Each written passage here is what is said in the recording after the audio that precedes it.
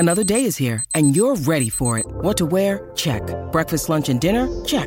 Planning for what's next and how to save for it? That's where Bank of America can help. For your financial to-dos, Bank of America has experts ready to help get you closer to your goals. Get started at one of our local financial centers or 24/7 in our mobile banking app. Find a location near you at bankofamerica.com/talktous. What would you like the power to do? Mobile banking requires downloading the app and is only available for select devices. Message and data rates may apply. Bank of America N.A., member FDIC.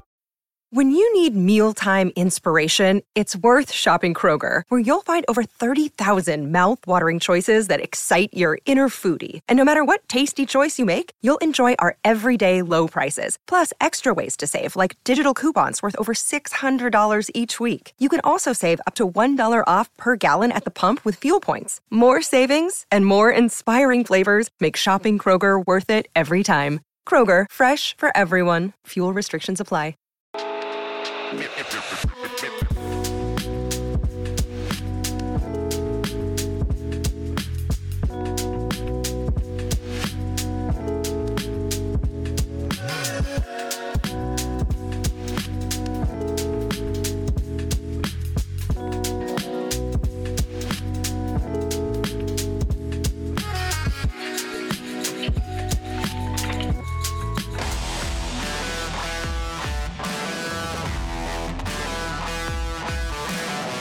Welcome, everybody, back to the PHLY Sixers podcast.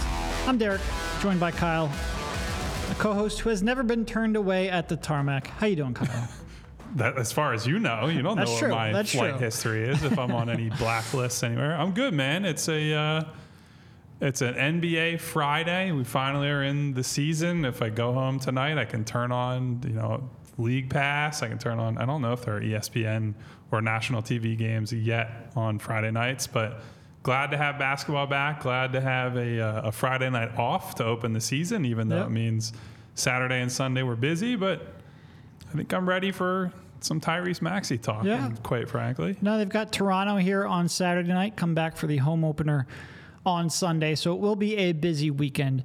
We have a little bit to catch up on the James Harden saga. We certainly have a lot more thoughts on last night's game. Where would you like to start off this show? Oh, for sure, starting with Maxey, because I didn't write anything as a follow-up today quite yet, but spent a lot of my time this morning looking at his performance and his night and came away thinking, and there really was a whole lot that I loved from Tyrese in that game. Mostly, honestly, I think the level of physicality that he played with as a smaller guard as he is.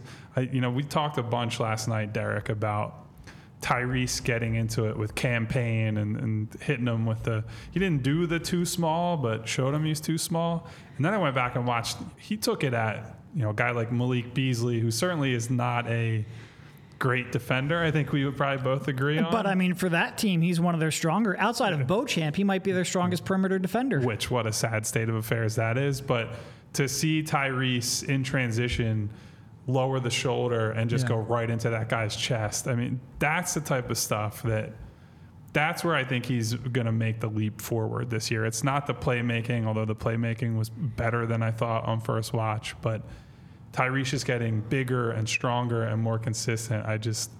There was so much to like. I guess what stood out to you, I don't know if you rewatched last night or I guess this morning, because you probably didn't get home until 12:30, 1 o'clock. It was 12:30. It was 12:30. No, look, I think, certainly the passing stood out. I agree with you. It was probably a little better than I was expecting. That I noticed on first watch. Not that it was, again, like truly dynamic, but I thought some of the timing on the pocket passes, especially in the fourth quarter when Joe sort of got going, those aren't the toughest passes in the world to make. It's a little tougher for Tyrese because he's, shorter, a little too short, and some of those angles that Harden has aren't quite there. But, there's just anticipation, timing, accuracy, a rhythm that I thought he did a better job getting into than he had at various points last year. That will, of course, be something to watch a lot going forward. But just, the foul drawing, I think, stood out to me. And, you talk about him getting bigger and more physical. It's true, but like AI was a generational foul drawer, and he wasn't exactly a bigger physical guy either. There is a change of direction, a change of speed, a willingness to initiate that contact that Maxey hasn't always had in the past when he was looking for his floater or looking for his pull-up. I thought he did a good job of getting people off balance and then exploding into them to get to the free throw line. If he can, again, he's not going to go from Tyrese Maxey to James Harden in either of those two categories, foul drawing or passing, overnight. If he can make incremental progress towards that, that would be huge for the Sixers. And I thought he showed, no, I'm not going to say he's never shown those two aspects of his game in the past, but to show them on opening night, and both of them, I thought was encouraging. Here's the other thing, too. I almost think as long as you're strong enough to be able to play through the contact, it can actually be an advantage to be a small guy trying to draw free throws. Because if you look at someone like Giannis, for example, if Giannis lowers his shoulder, and maybe a bad example because he does get away with Giannis lowers his shoulder. Giannis does get away with a lot of stuff. But generally, if you're a bigger dude and you're lowering the boom on somebody and really exerting force, that's a hard thing for an official to miss. If you're Tyrese Maxey and you're driving at wing-sized players, even big men, and you exert most, if not all, of your force into a guy as you're going toward the rim, chances are the officials are not going to be able to see, oh, he really blasted that dude. Yeah. That you're simply not going to be able to be strong enough to take a 6'8" guy who's outweighing you by, 50 pounds, 75 pounds in some cases. So you're going to be able to either draw fouls or it's going to be a no call. And if you can get through that contact, you're going to have a much easier shot at the rim. So as Tyrese has put on weight, and I think you and I would both agree, since his rookie year, he's definitely bulked up. Sure. You can see the definition in his arms and shoulders that, frankly, you and I probably don't have at this point in our I think that's fair. I have our advanced stages. I have probably bigger arms than Tyrese. It's just not the kind of mass that I would ideally be going for. Yes. Yeah. So I think that, to me, I mean, if you look at the stat lines, just purely box score watching between him and Lillard, only real difference was the amount of free throws they got. Right. But that was a night where Dame got to the line 17 times, and that's a really uncommon thing for anybody. So for Tyrese to get into double digits on night one as the featured perimeter guy, I thought that was an awesome, overwhelming positive for him. Yeah, and I mean, Dame's someone who's gotten better at going to the free throw line over time as well. Like last year, I'm pretty sure it was a career year in terms of getting to the free throw line. He started off getting there in the 3, 4, 5 times per game. Last year, he was up towards 10. He had 17 last night. You can certainly progress towards where you want to go. Tyrese Maxey came in the league as someone who didn't draw very many fouls. Hopefully, this is a early indication that he is taking a step that I think you and I have probably been asking for the first couple of years of his career, because getting a couple of easy points would certainly, and just getting the other team in foul trouble, putting pressure on the rim, creating passing kick-out opportunities, all of that is really important. It becomes easier to do if he draws those cheapies. He had just a really good game. It was a really good all-around game, and he came out and he struggled a little bit. I like the fact that he bounced back from that early adversity, really turned it on there in the second quarter, and then really turned it on down the stretch, and especially on a team that, let's face it, what did Joe end the game? 0 for 7, I think, with a couple of really ghastly turnovers. Like, they needed Tyrese to step up. They also needed Kelly Oubre to step up. But Tyrese has he's a really important part of the future, and for him to respond was great to see. So we have what I think is a good question from Eric Wetzel in the chat. Who's the ideal type of backcourt partner for Maxey? I'm going to throw a couple weird answers at you. It'd be James Harden if James Harden liked to defend. Right. And if James Harden was like 3 years earlier in his career. Yeah. Or maybe someone like DeMar DeRozan if he was a good three-point shooter. Essentially, it's somebody... Devin Booker would be... Yeah. Devin Booker's the perfect fit for basically anybody. The point is mostly you want a guy with size who can take the 2-3 type assignments on defense. You want someone who can space the floor, so when Tyrese has the ball in his hands, obviously the floor is spread and he's got the most space to attack as possible. You do also want somebody who's a creative and capable playmaker. So that's where Harden, I think, has really helped out. Actually, Dave in the chat says Drew Holiday. I don't think that's terribly off base. I think defensively it's really good. Yeah, I'm pretty sure we would have mentioned that when Drew Holiday was on the market for like a day and a half. I'm pretty sure that came up. you'd probably like a little more proven of a half-court scorer in the playoffs than Drew. Yeah. That's really the only weakness there. But in terms of the size to defend multiple positions, a little bit of playmaking, maybe not an elite playmaker, but a good enough that you can run some secondary action or at least help out with the ball handling, and somebody who can shoot off the catch. All of that is very true. Essentially, you want somebody who can shoot, defend, and play off the ball. So it's, the guys who make hundreds of millions of dollars to play basketball. That's kind of the unfortunate thing about Tyrese being in the smaller guard package, is that you can't put, I don't think, Derek, maybe you disagree depending on the player, you can't put another like-sized guard next to him unless that guy is uncommonly good as a defender from that spot. And even uncommonly good. Like, DeAnthony Melton's uncommonly good for his size. He still has areas where he can be picked on. You would like someone 6'4" to 6'6", like you said, that can play off the ball, that can play make, that can shoot off the catch, that can create off the dribble. Those players you don't tend to find on the buyout market. It's tough to fill that. That is why we have spent so much gosh darn time talking about Tyrese Maxey developing as a playmaker, because it makes the fit around him so much easier. We got a Washington Markelle Fultz reference. That certainly would be. Markelle, the idealized version of Markelle, is the perfect backcourt fit for basically anybody. Yeah. That was kind of the whole gambit with trading up for him, is that Ben was this idiosyncratic player that you put Markelle next to him, nobody would have really cared about all Ben's weaknesses, because you have him focusing on defense and transition play and everything else. And then you get in the half court and it's like, throw Markelle the ball and he's going to run 50 pick and rolls a game with Joel, hit him at the nail, hit him by the rim, get him some easy shots. And frankly, would have been the captain of the bench offense running the show there, but obviously fell through a trapdoor on a Evel Knievel motorcycle, and his career was never the same. So, yeah, that is certainly a good shout from our guy Kush. To be clear, there's been a lot of reporting and pseudo-reporting about Markelle Fultz and the motorcycle accident that has never been corroborated, and Kyle is being facetious. It is, that one. I mean, when the Sixers, their chance of being a dynasty was Markelle Fultz, and that is a deep cut that hurts really, really hard. But yes, Maxey was, I think, far and away the story coming from last night, outside of the loss, of course. But in terms of positive, Maxey was a story. And honestly, I think when I went back and I rewatched this morning, and you get a little bit away from the emotion of the game, and that's probably something we're going to say a lot here as we do a game literally like right when it ends and then another one the day after, you can sort of like pull yourself away from the frustration.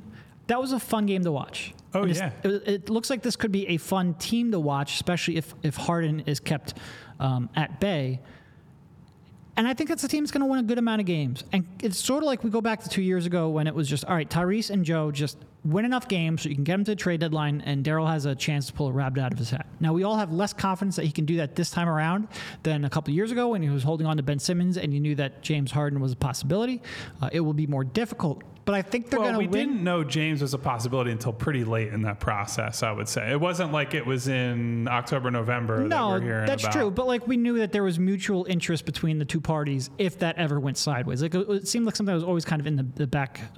Anyway, it doesn't matter. I think as down as we are on Ben Simmons now, I think that was viewed as more of an asset at the time than a disgruntled James Harden, a disgruntled 34-year-old James Harden who only wants to go to one team. So I think it's going to be tougher for Daryl to repeat that. But if he can find a way to do that either through one trade or probably more likely two trades, they do have a lot of talent. I think they are going to be well coached. Tyrese Maxey looks poised to take a step. I think they're going to stay afloat and probably be pretty entertaining, maybe more entertaining than a lot of people thought coming in. It's just, can Daryl work his magic or magic in general? Because I don't want to necessarily, there's a lot of people down on Daryl. Work magic in general. You know what else I really liked about that Maxey performance, especially in the second half, is that it felt like him and Joel really settled into a groove together, playing off one another. And that worked both ways, right? Like I think Tyrese hitting that pocket pass to him at the nail, that's something that he has said publicly.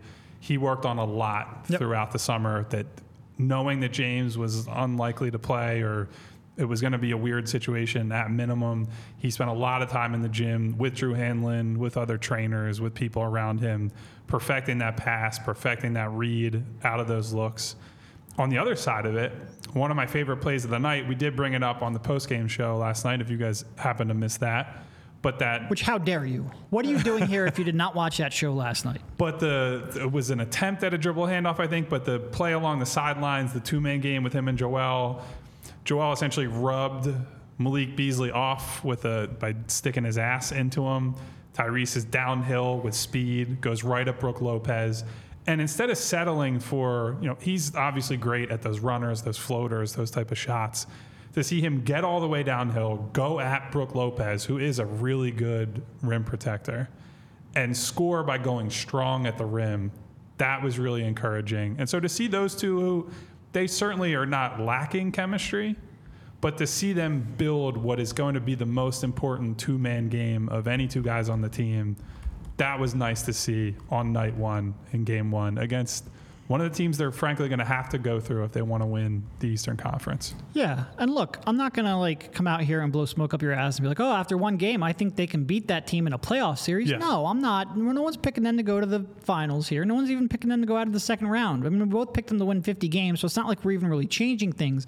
It was just a reminder that with Tyrese, with Joel when he rounds into regular season form, with some of the athletes they have, and with Nick Nurse, they're going to be entertaining. That's all. Yeah. So let's leave it there for right now.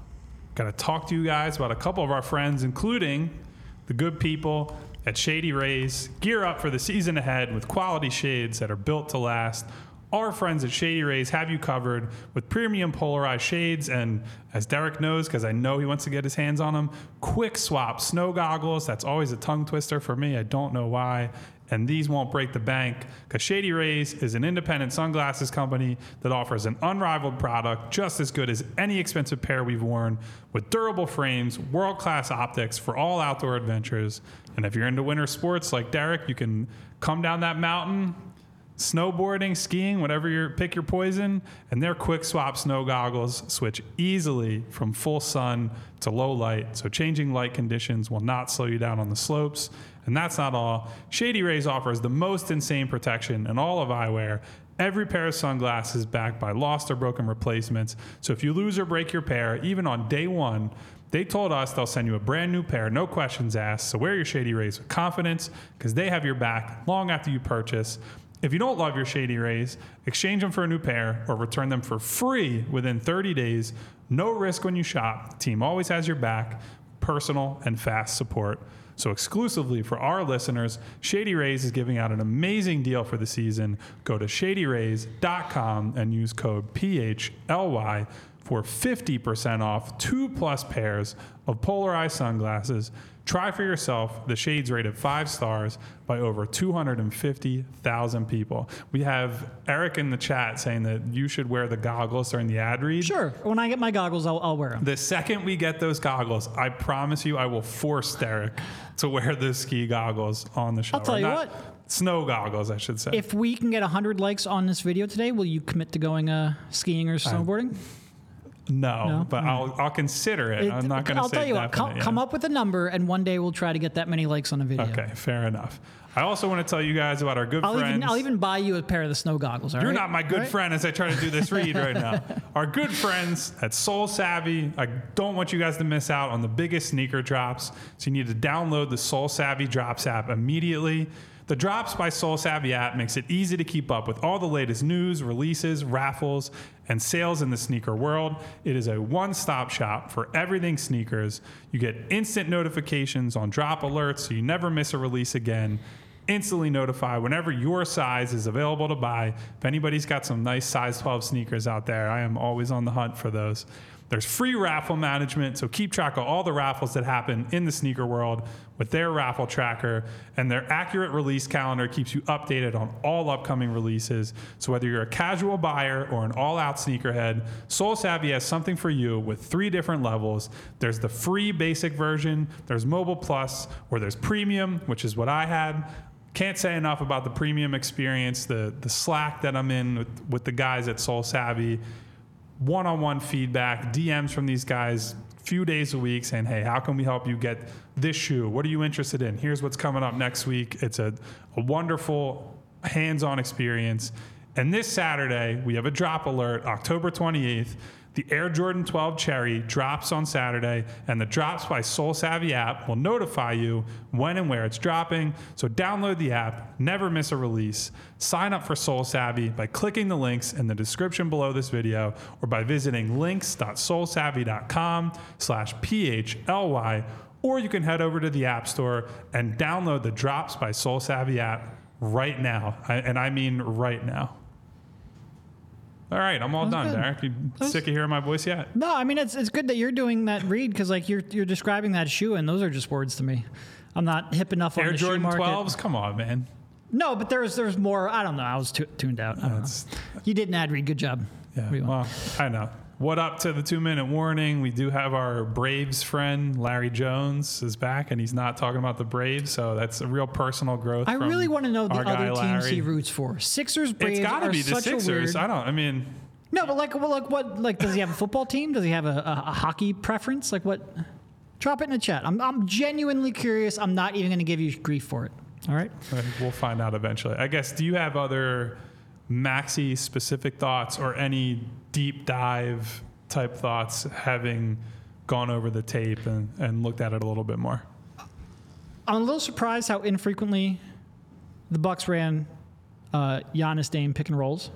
Both just straight up, Dame as ball handler, and even some inverted, Sixers used to do that a lot with Redick, just run something with Dame screening. They didn't go to that as much as I thought, because when they did go to that, I thought their spacing was fantastic.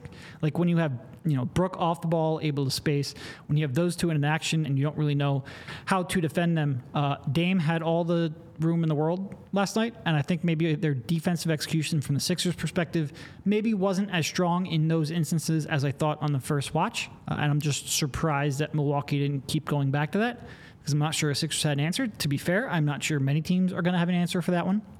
So I was a little surprised at that, and I think the Sixers maybe got off the hook a little bit in that regard. And I can't believe they lost the Kelly Oubre game. It's just one of the great performances that it might be his best performance of the season. I don't even mean that to disparage him. When you score that many points on that few shots, you shoot basically 100% from the field and play that well. Getting that kind of boost like you need, and honestly, with Giannis struggling like that, it was a little bit of a missed opportunity. A little bit because of the refs. A whole lot because Embiid wasn't yet ready for the season. It was a tough but encouraging loss. So Larry is revealing, the Braves fan, for anybody listening, Larry says he is a Nets, 49ers, and Braves fan. All over the map. What? Who hurt you? Like, what happened there? And God bless you for having to watch Ben Simmons take fadeaways from 8 feet away the rest of this year. Congratulations on that. To your point. I get the 49ers a little bit. Like, I was a huge, Montana to Rice fan. I was never big enough to make them my team, but, I can kind of get that, Jerry I guess. Rice, man. What a beast he was. Yeah.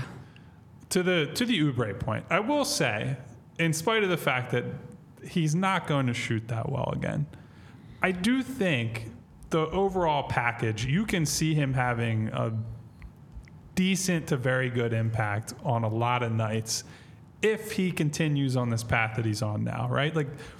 Is probably up to this point, not that it's saying much given the rest of the roster, has been their best cutter so far, the guy who's most active trying to find those slot cuts, and scored an N1 layup on one of those type of shots last night. So I appreciate that part of his game. I think defensively, again, as I said on the post-game show, a lot of dig downs around the elbow, and frankly was better than guys like Tobias in that regard, with showing hands and pinching somebody like Dame when he was not the on-ball guy on that assignment.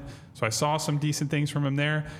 Is he going to shoot anywhere as well as he did last night? No, but I do think there are other areas that he was just, when I say okay, it doesn't mean I thought he was disappointing. It just means I think he can have a bigger impact there if he plays more. And if somebody like DeAnthony has a good game, where you put DeAnthony on a guy like Lillard, a smaller scoring guard type guy, and then you have Kelly coming in with help, Kelly coming in on blitzes and things like that. that's when I think his defensive value goes up and up and up. A little overtaxed trying to defend Dame one-on-one on an island, but certainly as a help defender, he can be disruptive. We talk about the shots. Like, he's not going to shoot, whatever he shot. Well, I forget exactly what it was. 9 for 11 and 5 for 6 from 3, clearly. But I thought the process to get to those shots was good, really good. And, we mentioned, I remember one of the questions from the chat earlier on in like a week or two ago, like, what would you consider a good point per game average for Kelly Oubre this year? And I basically said, like, take his per 36 numbers and cut him in half. If he was scoring 22 points per game, points per 36 last year, maybe make that, maybe not half, but 14 or 15. I wanted more selection out of him to be a little less gun happy about it. And you look up last night, and he took 11 shots in 32 minutes. That's a good number. That's being selected. That's attacking when you have a mismatch. That is taking an open shot rather than a contested one. He had, I have the numbers right here. Last year, he averaged 19 shots per 36 minutes. Last night, 12 shots per 36. I think that's fantastic. And if he continues with that mindset, I will continue to give him praise even if he misses those shots.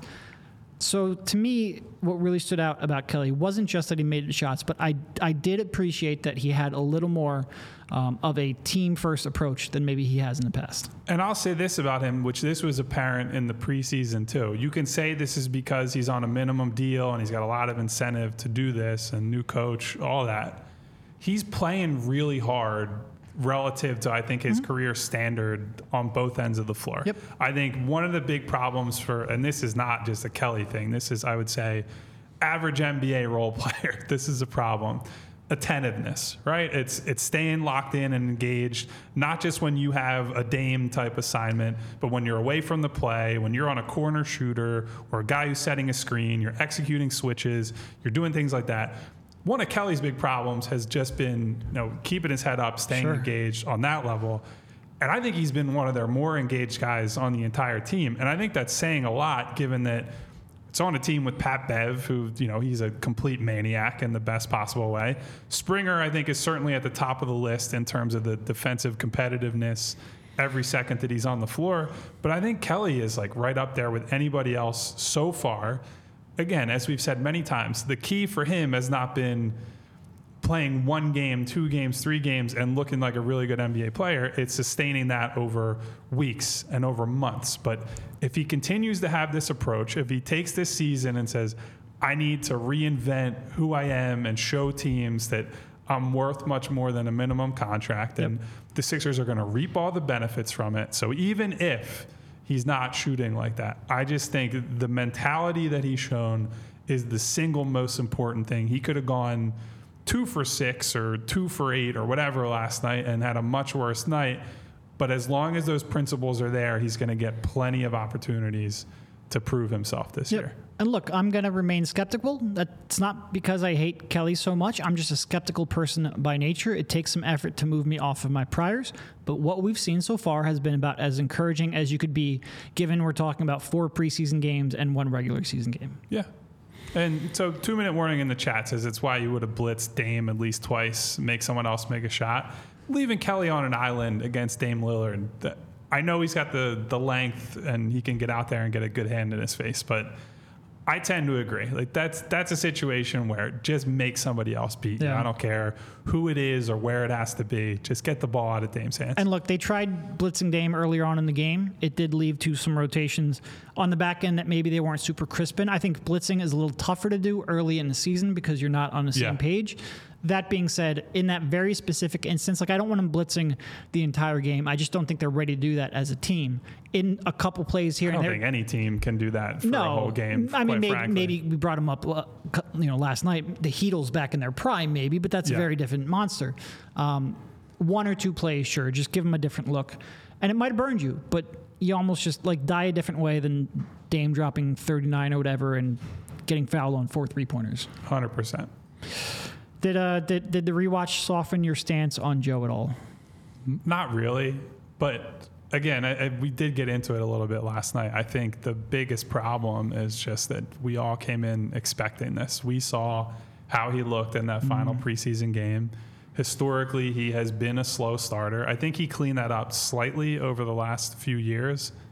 However you want to read into that with injuries and MVP motivation and whatever else, he needs to be better in the upcoming games. I think he will be better, but a lot of this is just the conditioning aspect of it, which I hate to say that. Like, you should be coming in tip-top shape. He simply is not right now. And the mental focus aspect is what really drove me nuts. Like that volleyball slap, the more I watch it, the more mad that one makes me. even not just a slap, but then the complete no effort to get back. And like, I'll be honest, like the guys that got back, I forget who it was, they did a pretty good job of standing up that fast break for like 2 or 3 seconds. You can't do that when you have an odd man rush. You can't do that for long. You're just trying to buy yourself enough time for maybe your 7-foot big man to get back into the play.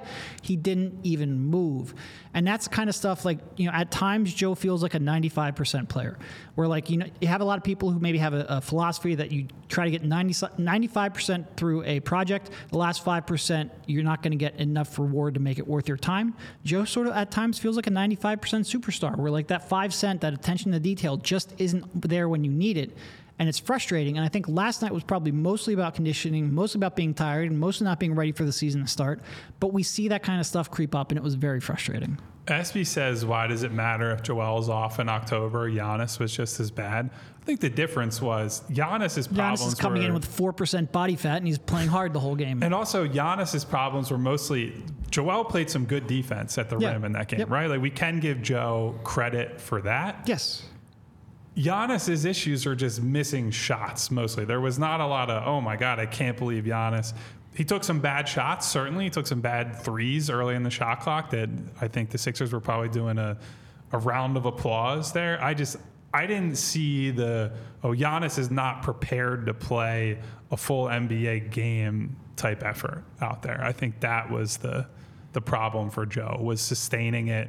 And the conditioning is not just, it's mostly, he is mentally not sharp enough when he's not in good enough shape to play. And that's where you see the poor passes, the miscommunications, the lazy swipes at balls, the not running back. That stuff adds up. Joe missing free throws, like whatever. I'm not worried about stuff like that at all. But he's the best player on the team. He's the guy who drives them forward. He simply has to be better, period. Yeah. And I think he will be better in 3 weeks. It was a frustrating start for a season that, we've heard all year or all summer. It looks like he's in pretty good shape, and he's not. Yeah. Talk about a couple of our friends here, you think? Yeah, for sure. I think you're first up. I am first up. I'm pulling up my notes. 1 second. Did not realize what time it was. But we do have a home opener here on Sunday.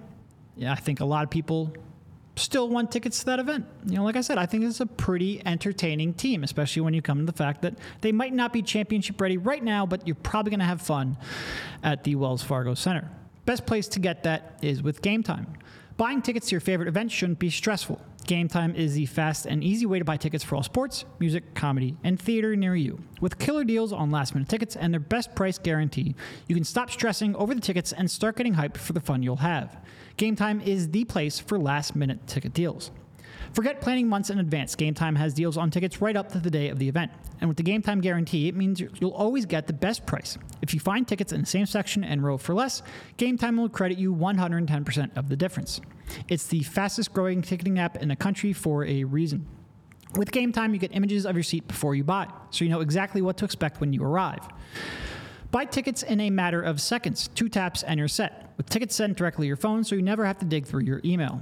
Snag the tickets without the stress with Game Time. Download the Game Time app, create an account, and use code PHLY for $20 off your first purchase. Terms apply. Again, create an account and redeem code PHLY for $20 off. Download Game Time today. Last minute tickets, lowest price guaranteed.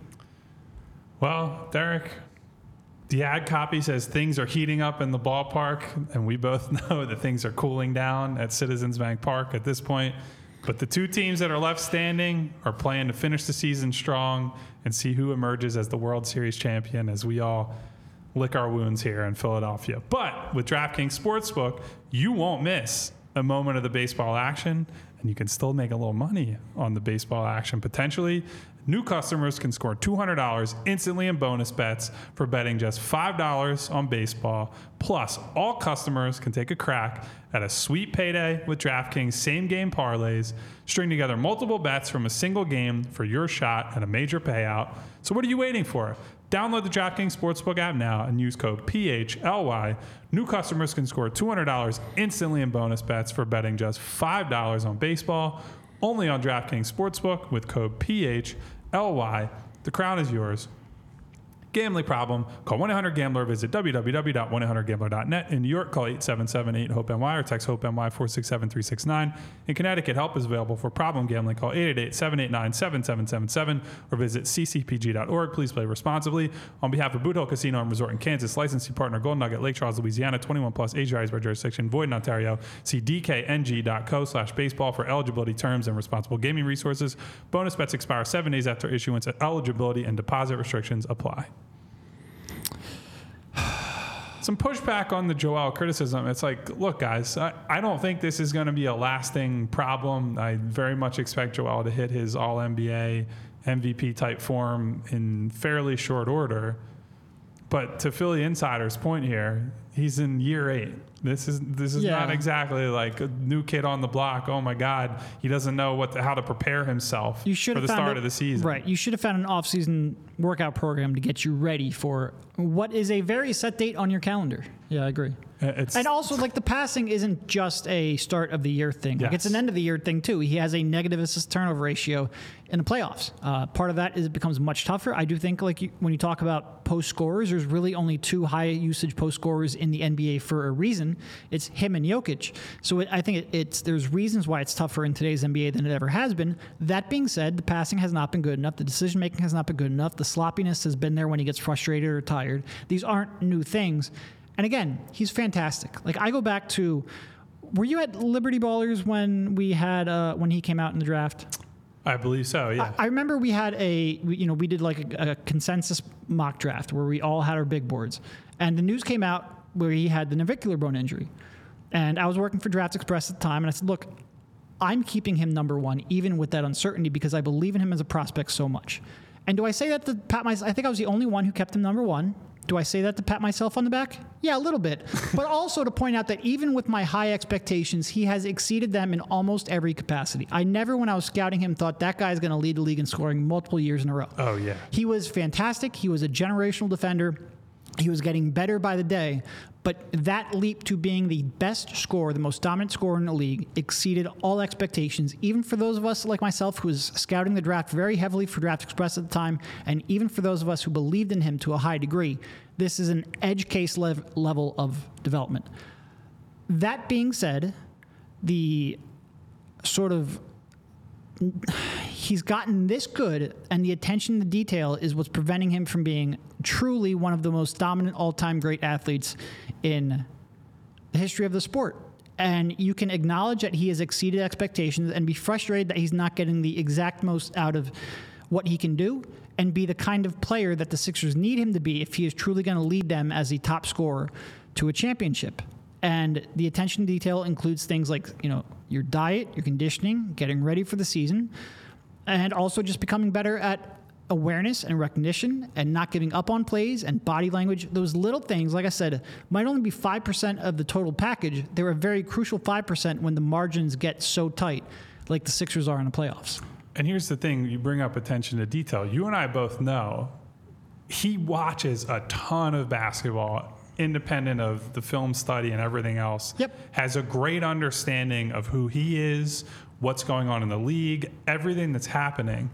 And that's why you and I, or it's a big part of why you and I hold him to a high standard, because he watches everything that Jokic does, right? He watches every Giannis game. He watches every great player around the league. He watches how they go about their business. And to his great credit, both physically and mentally, he's been able to replicate a lot of this stuff. Like, this guy who's 7 feet tall and close to 300 pounds is shooting one-legged Dirk fadeaways and operating from the elbows. Like, he clearly has the capacity to take anything he sees and is given to him, is worked on with him, and to improve on it.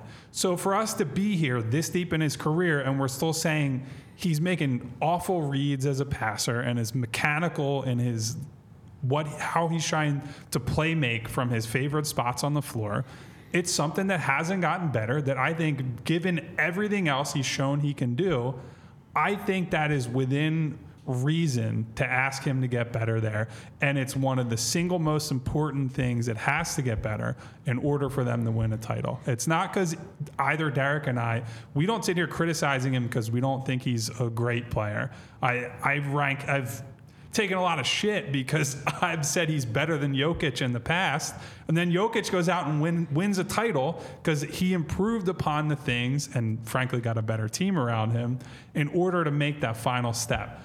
I want to see Joe make that final step because we've seen all these other steps that he's taken over the years. And he's frustratingly close to being that guy who can be a title-winning leader. And that's the expectation that he should carry into every single season that he is healthy enough to play in. Yeah. No, it is frustrating because he's fantastic. And like you said, the skill development has truly been just absurdly good. Like, you can never imagine it levels good. It's attention to detail. Frustrating. Any other stray thoughts on the game, or should we get to a Harden update segment? No, we can now deep enough into the podcast so we can make people mad with all the various Harden-related reporting that has gone on this week. To be fair, like, I don't think this was the level of updates that needed to lead off the podcast for. They're relatively minor. I guess, is there anyone in particular you'd like to start with? Should we just... We could explain the Tarmac Kyle joke earlier. Like, where do you want to go? Let's do chronological. So okay. I guess first one is probably Woj going on ESPN on Wednesday, saying effectively that the Clippers have backed away from trade talks. I don't think you or I are particularly surprised by this. No, I also don't think it particularly means a lot. Like, when a team says, I think Woj even said in the update that, like, they may revisit it in the future. When they say, like, all right, we're pausing trade talks, it just means, like, hey, there's no progress being made, so, like, we're going to signal that there's not enough progress being made, and the way we do that is say we're not engaging anymore. Like, do I think if Daryl Morey came to the Clippers today and said, hey, I'll take the offer you made, that they'd say, no, we shut these down? Like, no, of course they would take it. So if Daryl Morey comes back and maybe backs off his demands a little bit, or if they get desperate, it's sort of like what we've been saying. They need something to change from one side. That hasn't happened. So, like, it's almost like the Clippers' way of saying we don't need to do daily updates on this anymore. Yeah, and on that front, I absolutely agree. Yes. We probably don't need to do daily updates on this, but unfortunately, with the way the incentives are in the marketplace, we're going to hear about it over and over and over and over again. Now, I said it the other night when I saw Woj's report.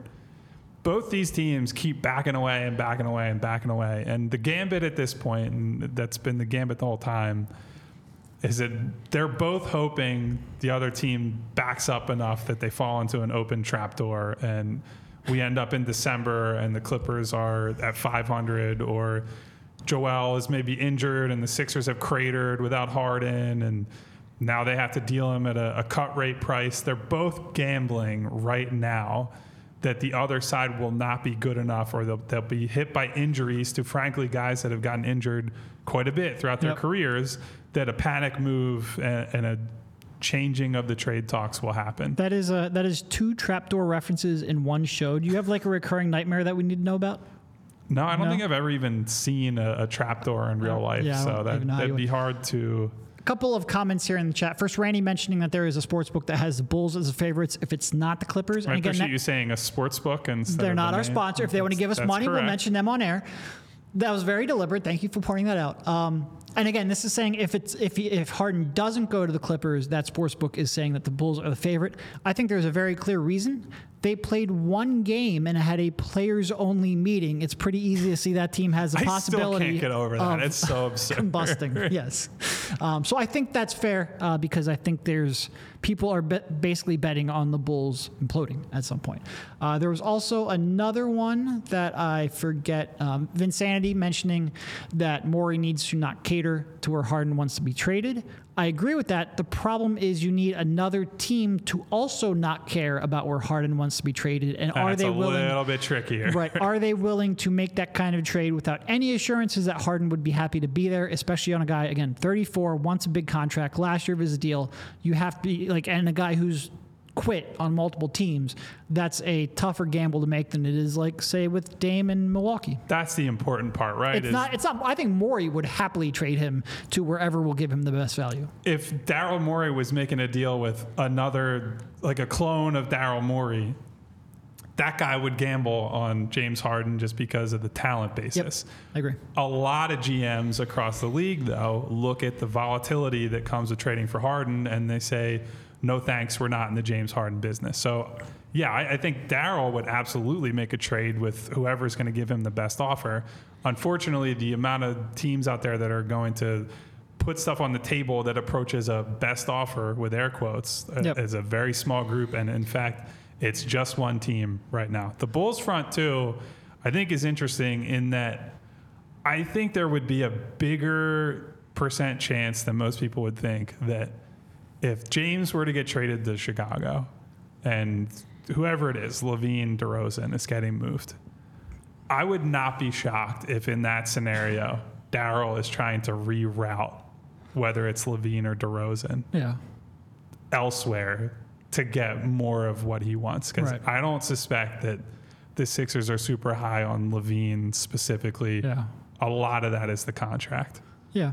I could certainly see that. All right, let's take a couple more updates on the Harden front. If you have any questions, drop them in chat. We will try to get to them there. Before that, a quick word from our final sponsor on the show, FOCO. The overall kings. FOCO is a leading manufacturer of sports and entertainment merchandise with a product line that includes apparel, accessories, toys, collectibles, novelty items, and more. It's the best officially licensed gear for all sports and fandoms, and it is now into football and tailgating season. And that means that overalls, hoodies, hats, sunglasses, bags, everything you need for a game, FOCO has. And FOCO has hooked PHLY up and provided awesome pieces for our sets. FOCO always has our back for Philly sports, and they have yours too. Get the best gear around by using the link in our description. For all non-presale items, use a promo code PHLY for 10% off. I want to stick to the Chicago hypothetical for a second. Let's say there's a world where, is DeRozan expiring? What's his contract? I'm doing this live right here, so I want to say he's on the final year of his deal. I feel like one of us should have just known that offhand. Final year of his deal. So let's say there's a DeRozan type trade. I'm looking at this from Chicago's perspective. Is there a backcourt in the league that would be more apathetic on defense than Harden and Zach LaVine together? Maybe Sacramento, although Kyrie and Luka, maybe. Yeah, that's close. Yeah. Although Kyrie from time to time will actually engage. Fox can get after it at times. He's just inconsistent. No, that would certainly be up there. That would certainly be up there. It's just I was thinking about that in my head, and there's some bad vibes with LaVine. There's a lot pretty of much bad always. Vibes. In Chicago in general at this point. DeRozan is a guy that his reputation amongst players seems to be way, way higher than the average person. So that's a different story. And he's old. You don't know how much more he has left in the tank. He's never been the shooter that you want him to be. He's gotten better, I think, as a passer. I think better. That was once he went to San Antonio, there was a real leap forward from him as a playmaker. I agree. And I appreciate that because I do think this team needs more size and more passing. You would just like for him to shoot more than 32% from three. And over the last couple of years, that has been a struggle. Not only that, but it's on exceptionally low volume. He's just not a three-point shooter. Obviously, he's capable from the mid-range, but in terms of a floor spacer for Maxey, he's not really it. And like I said, he's getting a little older. I think he's 34 now. So not ideal. And you could definitely see Daryl flipping for what he wants. So I'm going to ask you this because I'm pulling up Chicago contracts right now. Would you do, let's say nothing else is involved, would you do Harden for DeRozan and Caruso? Oh, I like Caruso a lot. What's his contract situation like? He is $9.5 million. It's basically a perfect match. DeRozan's making 28.6 this year. Caruso's at around 9.5, and he's got a partial guarantee for next season, which I don't think that they would cut him in basically any circumstances. Would you do that deal? No picks, just those two guys. Oh, I really like picks, but I think you can probably get a pick for DeRozan. You had to include the no picks, huh? I really like Caruso. I might. Because I think, look. I might. Yeah, I might. Next to Maxey, I know that Caruso's not giving you the playmaking, but defensively, that guy is an absolute dog. And he can shoot at least enough. I like Caruso a lot. He's not an elite shooter, but he can shoot enough. I probably would, yeah. This is going to be because you're getting a lot more production than you would from the Clippers. I think I might take that over just Levine straight up. I really don't like because that contract is brutal. It's brutal, and his decision making can be brutal. He's obviously exceptionally talented, and he drops 50 every time he comes into the Farg. Yeah, you're probably not wrong. Maybe some loser vibes there too, and I think Joe kind of needs it. Not that I think DeRozan is like Mr. Rah Rah, whatever. I'll tell you what, though, he is such a diverse shooter that you could see him forming chemistry with Maxey. You could see him forming Levine, chemistry, yeah, with Embiid. You could see it. It's working a home out. run swing for sure. It's not a contract or a mentality that I'm 100% willing to buy into. It's interesting at the very least. All right, let's hit a couple more. There are a couple more reports out there this week. One that I think circulated a lot, but we didn't get into was Chris Haynes talking about it was like inside James Harden's return to Philadelphia. The headline being that James showed up at the airport tarmac and security was like, "You're not on the plane, bro." It was like me when Derek and I were trying to fly out to Colorado. I was getting turned away. That's a story for another day. Which is crazy because you were through security. I was at the gate. Yeah. And they were like, "Hey, your boarding pass is no good." But essentially, James was told, and I believe there was a conversation with Elton and was it Nick? I think Elton and Nick was the contingent. It does seem like, at least as far as we know, they were able to keep it professional, and this is not Harden having a complete meltdown that he wasn't allowed on the flight, but does paint it in a way that it's kind of a precarious situation right now. Is that fair to say? Yeah. No, and it's just such a weird report. Like, they had a discussion earlier in the day, like, he says the Sixers put Harden on a no-fly list. But it was like, the Sixers told him earlier in the day, hey, you're not coming with us on this 2-game road trip. Stay here, get back in shape, get a run with the G League guys, whatever. And then, like, a couple hours later, he's just got, like, his bags on the tarmac, like, hey, guys, I'm coming along. Like, it's almost like he was trying to cause a scene and then didn't really follow through with it and just went home. Like, I don't even know what was really... I don't get how this happened. I don't. Listen, and so that was an interesting one. We can probably just move right past that. On the Harden trade front, Jake Fisher had a Harden Sixers story yesterday. Just the big picture story being that the Sixers seem to be operating just fine without Harden, but there was a nugget in there. Said that, and this is a direct quote from Jake, the Sixers' insistence on also receiving Man is just as predicated on the fact that Philadelphia officials learned Los Angeles offered Man as part of the Clippers' overtures to land Drew Holiday from the Blazers, as it is the Sixers' valuation of the Florida State product. I'm going to say this again. I'm going to look directly at the camera, and I'm talking to James Harden.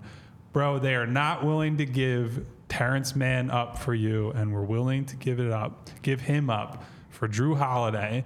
You should look at yourself in the mirror this deep into your career, having won an MVP award, having accomplished everything there is except win an NBA title, and wonder how the fuck you ended up here, and think very carefully about how you're going to act, not just now, not just with the Sixers, but for the rest of your career, because the guy who I loved growing up, Allen Iverson, did not realize his time was up until his time was up in the NBA.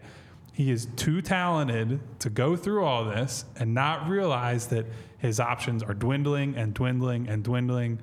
And I think James is still a good enough basketball player that he has to get outside of the bullshit and understand you are not the dude anymore, and you have to find ways to fit in. This is not a pro Daryl Morey stance. It's not even a pro Sixers stance. I'm just being honest with you, and I hope that the people around you are being honest with you too. That's all I'm going to say on that. Yeah, he's not. He's A, not going to listen, and B, he wouldn't listen to you even if he did happen to see it. I don't think James is at that point of his career for the reflection. And also, like we mentioned this when Drew was available, well, why wouldn't the Clippers just go out and get Drew? I think he'd probably be a better fit and a safer fit for sure. Well, it turns out they're willing to offer more for Drew Holiday than they are for James Harden, and I can't say that they're wrong, in large part because of what you just said. He should not be at this point. I respect the work that James has put in throughout his career. He's a lot like Joel, where like the skill development he fucking nailed, and the 5% he has ignored. Get your shit together. That's all I'm going to say.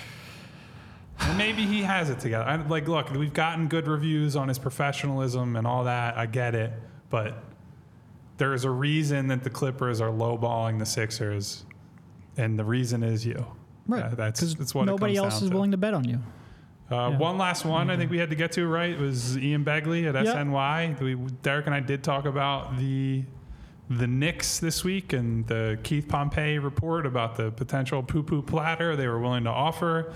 And with the Sixers reporter saying that the Knicks are monitoring things, the New York-based reporter said nothing has changed about Joel's mentality to win and retire in Philadelphia. And the organization believes Joel is committed to competing for a title with the Sixers, finishing his career in Philly. So, Derek, we are really through the looking glass that people in Philly are saying Joel